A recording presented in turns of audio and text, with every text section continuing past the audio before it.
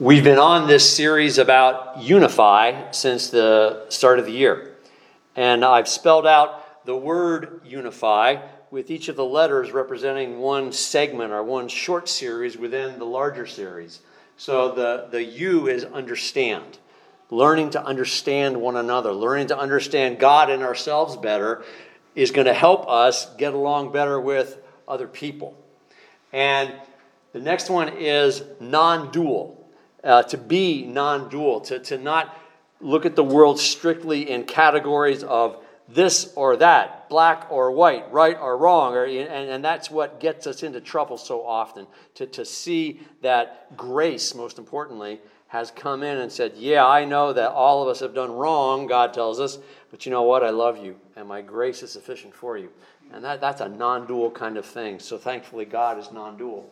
And the I is for include. Include everyone, because the love of God, as I shared with the children, is promised to us, and it's not promised to an exclusive group. It's promised to an inclusive group. Now, not everyone accepts the love that is there for them. Maybe they're not ready to, maybe they don't want to, and we can all reject that love, but it's open to everyone, and we should live like it's open to everyone. So we include, and then the F is forgive.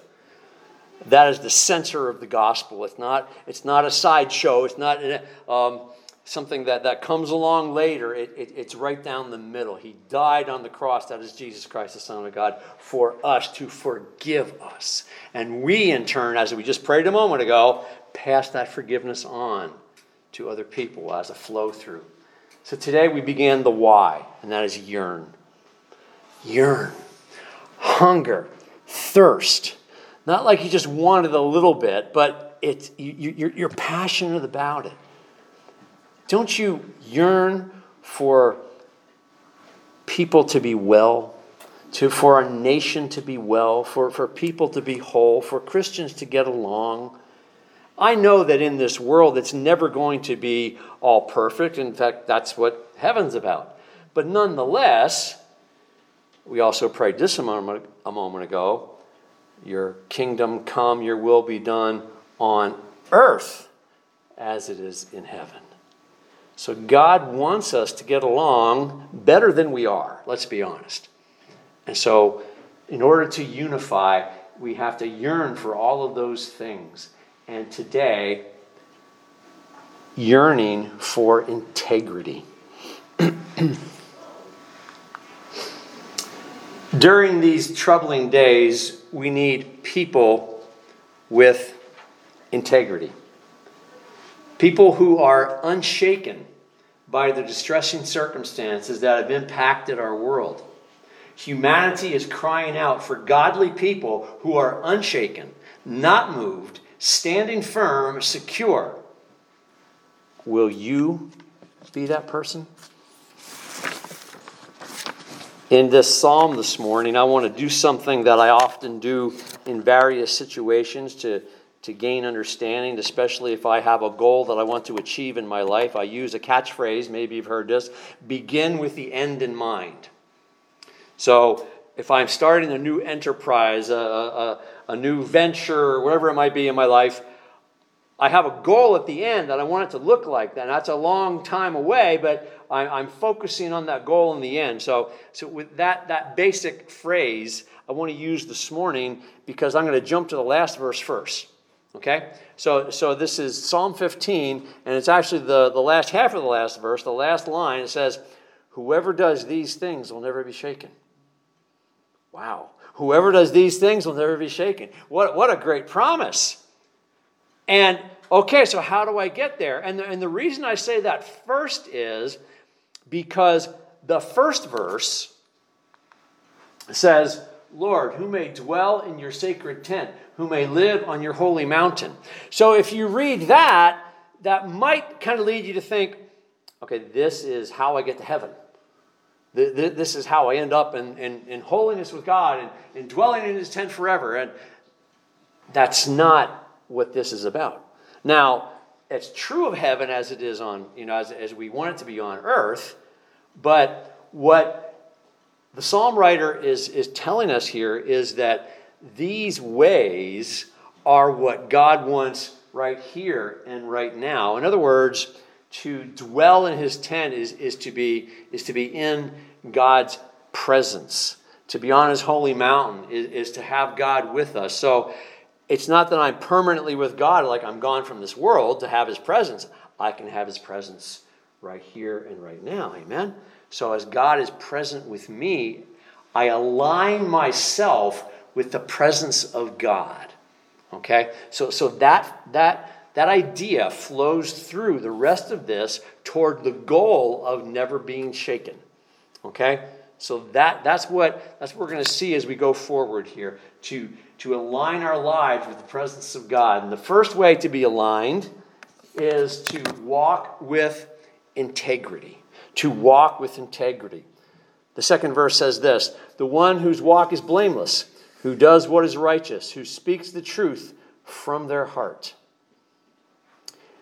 Now in the NIV, which I just read from my Bible here, it uses the word blameless. Some translations will use the word, our versions use the word integrity, or have integrity, or others might use the word upright. Those are the three most common ones to kind of give that a broader understanding. Integrity is the word I chose as the theme of this whole message today, because it's so lacking in our world. Years ago, when I was a youth pastor, I was talking about that word with the teenagers, and as even with adults, you kind of know what it is, but maybe you can't define it easily. You know it's something good. So this 15-year-old girl, when I asked the question, what do you guys think integrity is? Without pausing, she said, integrity is personal honor. And I said, that's good, Jennifer. Yeah, you really have the essence. And for a 15-year-old girl to capture it like that was beautiful, and I never forgot about that. And it's spelled out then in that verse, in that second verse, to do what's right, speaking truth from your heart. Doing what's right for the right reasons, with the right motivation, at the right time, in the right way, with the right people. Now, we're never going to do all of that perfectly, but this is always a goal before us. You know, I love baseball. I'm glad it's back, and I'm glad there's more fans in the stadium. It sounds better on TV. Someday I want to be one of those fans before too long. But baseball has a lot of great metaphors, and one of them is that if you don't know baseball or sports, just hang in there with me, okay? If you bat with an average of 300 or better, you are considered a great player. And you will probably make millions and millions of dollars because you can do that, okay? Now, all that means is 300 out of 1,000 times, you know, or you might say 30% of the time that you go up to the bat, you get a hit. So what that means is 7 out of 10 times, or 70 out of 100 or whatever, you fail to get a hit. So in baseball, you are considered great even though you fail 70% of the time. I like that. One of the greatest home run hitters ever, guy way back when named Babe Ruth, who had the record a long time until Hank Aaron, who recently passed away, broke that record. In about, I think it was 75, he broke that, 1975. Babe Ruth had, for a long time, the all-time record in strikeouts as well. He struck out even more than he had home runs. So we can recognize in sports that you have a goal to be as good as you can and to help your team get the win, or if it's an individual sport like golf or tennis or swimming in the Olympics or wherever it is, you have goals for yourself or for your team.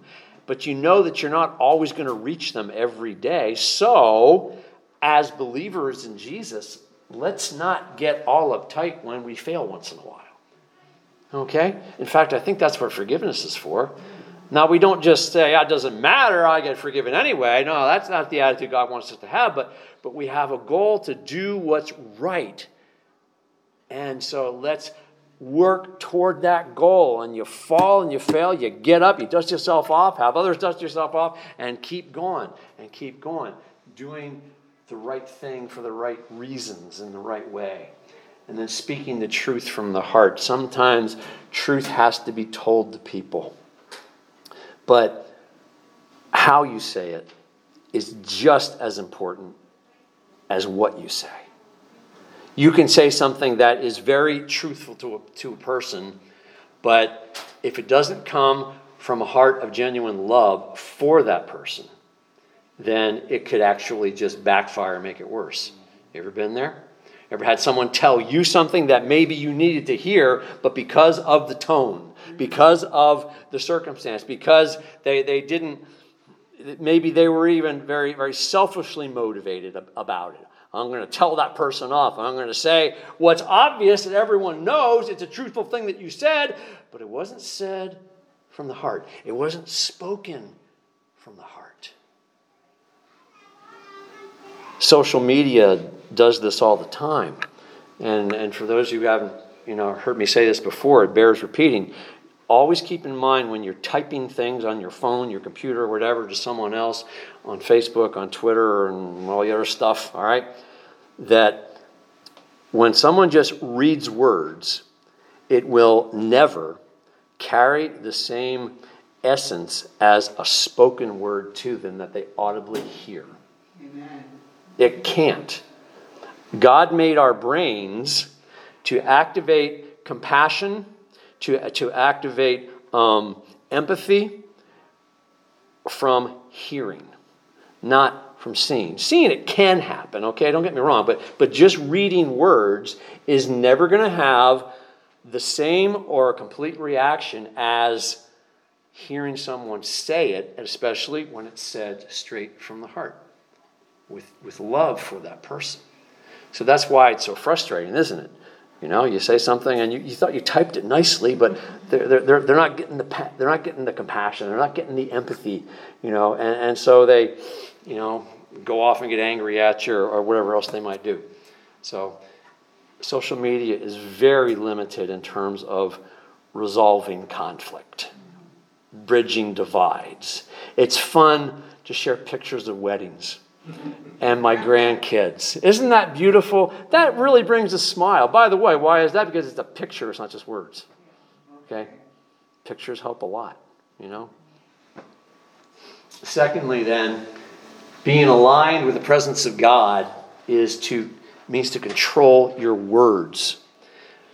Verse 3 says, whose tongue utters no slander, who does no wrong to a neighbor, and casts no slur on others. All right, how many of you growing up heard the phrase or something like this? Young man, you watch your mouth. Young lady, watch your mouth. And if you don't watch your mouth, you're going to get your mouth washed. Amen? All right. Been there, yep. Tasted a few soaps in my day, But regardless of the consequence of the punishment for those words that weren't supposed to come out but still did, we still get the message from childhood that what we say matters and how we say it. And so to control the words is important. James writes about this in the book of James near the back of your Bible about the tongue and the power of the tongue to destroy, to set things on fire, basically. It's a very important tool that we have to be able to speak, but it's also one that can be very dangerous. And so to be aligned with the presence of God means that we are going to control our words, where there will be no slander, cutting people down, destroying people verbally, typing it on Facebook or saying it to them directly. Slander, bring others down. There's simply no place for it. It makes no one better. Okay? It doesn't make the person better, obviously, whom you just deeply insulted, and it makes you worse because you've allowed yourself to allow that ideal, that bad ideal, to root in even further in your heart. Because for an instance there, for the smallest moment, when you express slander, it feels good. But that's the end of it. It's like, boom, that's it. And then everything else is bad. Everything else turns. Everything else makes whatever the bad circumstance was even worse. No wrong to your neighbor. How often has the wrong to your neighbor begun with words? Sometimes there's an action that happens and we respond with words that, of anger or frustration, but most of the time it is the words that started the problem.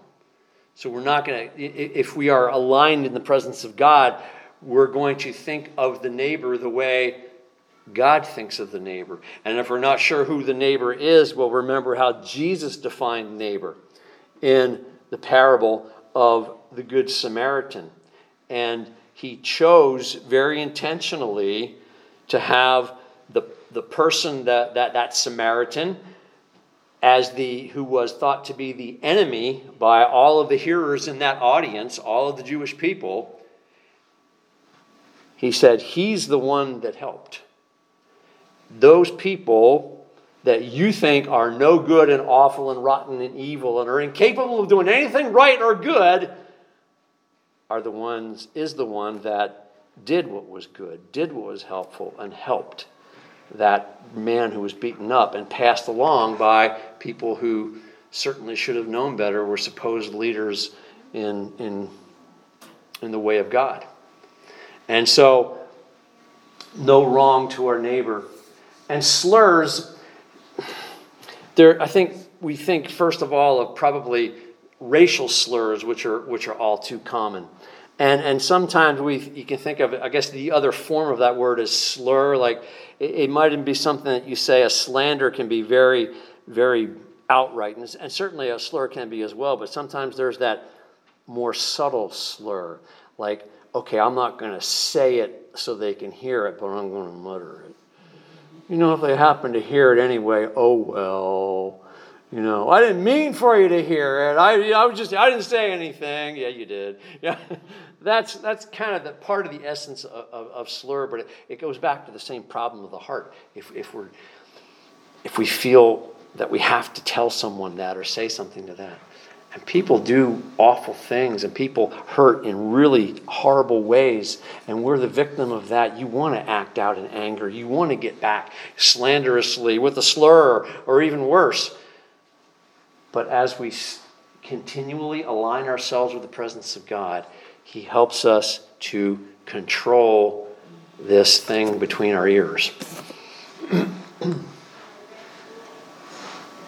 then another one is to keep good company. Verse 4. Who despises a vile person but honors those who fear the Lord. Despise, that's a pretty strong word. Some translations, it uses the word hate right there. And I think despise is probably a better word, only because we recognize that we're, as people of God, and God is love, then we should express love to others, okay, to the person, but not to what they do, okay? So despise to despise someone that is vile means that I don't want anything to do with them. Now, maybe someday that person will come around, have a change of heart, have a repentant moment, and really want it. But to say someone is vile is almost the worst thing you can say about someone in terms of morality and lack of it. And it's someone that just wants evil, just wants to do damage. That's all they desire, that's all they do, that's all they say, and a continual desire for more of it. Now, vile people like to connect with other vile people, all right? So if when it says here that we are just it's okay to despise them, but that's a quiet thing. That's inside. Yeah, that's not good. I'm not. And because if you try to engage a vile person, you know what's going to happen? you get sucked in. And sometimes you don't know that right away, but, if you try to reason with someone who is unreasonable, if you try to love someone, now you always can love them, but I mean, if you like to reach out in a tangible kind of way, and it gets thrown back in your face, in your heart you always love them or pray for them, but when they're going to react in those ways, you leave them go. Keep praying for them, let them go, but don't surround yourself with people like that, or don't make that individual the center of your life, because it's more likely that they'll change you than you change them, because the change agent isn't you to begin with, it's God in you. And so the Spirit of God is going to work with them as you continue to pray. But then the other side of this is to keep good company means to honor those who fear God. So, in other words, surround yourself with godly people. Maybe you can't avoid the vile person. Maybe they're, at your workplace, in your neighborhood. Maybe they're in your home, okay? And that, which is the hardest of all. But regardless of all of that, whatever number of really hard people to deal with you have in your world underscores that much more the importance of the church in your life. Of fellow believers in Jesus that you connect with, you communicate with, you worship with, you study with, you laugh with, you cry with, because that is what's going to hold you, give you the strength to deal with what you despise. Again, not the individual, but what they do, what they're all about, the direction they're headed. And this helps when we keep good company. And then also keeping that is your word. Talked about the children with this. A promise holds little value until tested by trials. We make promises, and that's easy. Anybody can stand there as I promise. And keep an oath is a little bit more of a binding thing. In fact, in the law of Moses, when you take an oath, that was considered to be legally binding within their community. And so if you were found guilty of breaking an oath, and there was consequences for that in the law of Moses, because taking an oath was a serious thing. In our world, the closest thing that most of us can relate to is the marriage covenant. You stand before your friends, your family, and the church and God and say, I promise to love my husband, to love my wife, and cherish till death do us part. Now, of course, many times those promises are broken, and life happens to people, and they fall away. So there's still, of course, restoration and forgiveness, and life goes on. So if that's where you were, don't let this bother you. I always need to say that because it's a coin flip, isn't it? Marriage, 50-50. It's unfortunate. But if you are married right now, then make sure that you do all you can to continue in the promise that you made. And it's always going to be tested by trials, isn't it? Always, always, always. We've had one big common trial for the last 15 months, right? 14 months, whatever it's been. One big common trial that's thrown on top of all the personal individual trials that we're all going through. This is really heavy, isn't it? It has been really heavy. It's really hard to maintain what we promised when the pressure builds so high. But at the same time, as you work through, you can find that the one you made the promise to is your strength in upholding you through the trials and through the difficulties. And so, being aligned with the presence of God, He helps us to keep our word in all circumstances. And lastly, being aligned with the presence of God means to have financial integrity. Verse 5, there's two financial aspects to this. Listen, who lends money to the poor without interest, who does not accept a bribe against the innocent. So the first one is when you lend money to a friend or a family member, they need it, okay? do you have them sign paperwork and they say, here's the interest and here's the payment plan? And, now you might have a payment plan and they're going to want to pay you back, but are you going to throw in an extra 5%?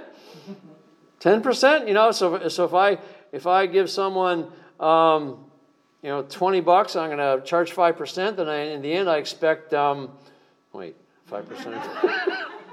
That's why Linda does the finances. Even the simple equation, $40, 40 cents, I don't know, whatever. But you see what I'm saying? It's that we give because we want someone else to be better. We want them to work through the circumstance that they needed money for. And if they're able to pay us back, great. But we certainly don't charge interest for it. Almost 2 years ago, there was a woman that came to the other church in Bartonsville, came alone, in fact, didn't even drive to church. And long story short, she was wandering around the community for a couple of weeks. And the police brought her to our church because she slept on somebody's porch that night. And they called the police, and she was harmless. She didn't mean anybody harm. The officer says, well, where do you want to go? She said, I want to go to church. It was a Sunday morning. So the police barracks is right down the street from our church in Bartonsville. So he said, well, there's a church down the street. Is that one okay? Fine. So the officer brought her to church, which I think is really cool. And then, very long story, but basically, she had very deep troubles emotionally and mentally in different ways, but she needed to get home to somewhere in the Midwest. And she had no money. So the church leadership over in Bartonsville, we got together and communicated with one another. We sat down and talked with her some more. We put her up in a hotel that night, and and then we decided, this woman really needs to get home with her mom. So we bought her a flight ticket. And we got her there. And there was a few hiccups along the way, and we were almost afraid she wandered off again on the connecting flight in Chicago, but she eventually got home. And 6 months later, we kept touch with her a little bit here and there, see how she's doing. 6 months later, maybe 8 months, we got a note in the mail with a check for the exact amount of the flight ticket. And a big thank you from that woman. Now, we didn't tell her this was a loan, and you have to give it back. This is church money, and that's a small church too. We don't have a lot of money.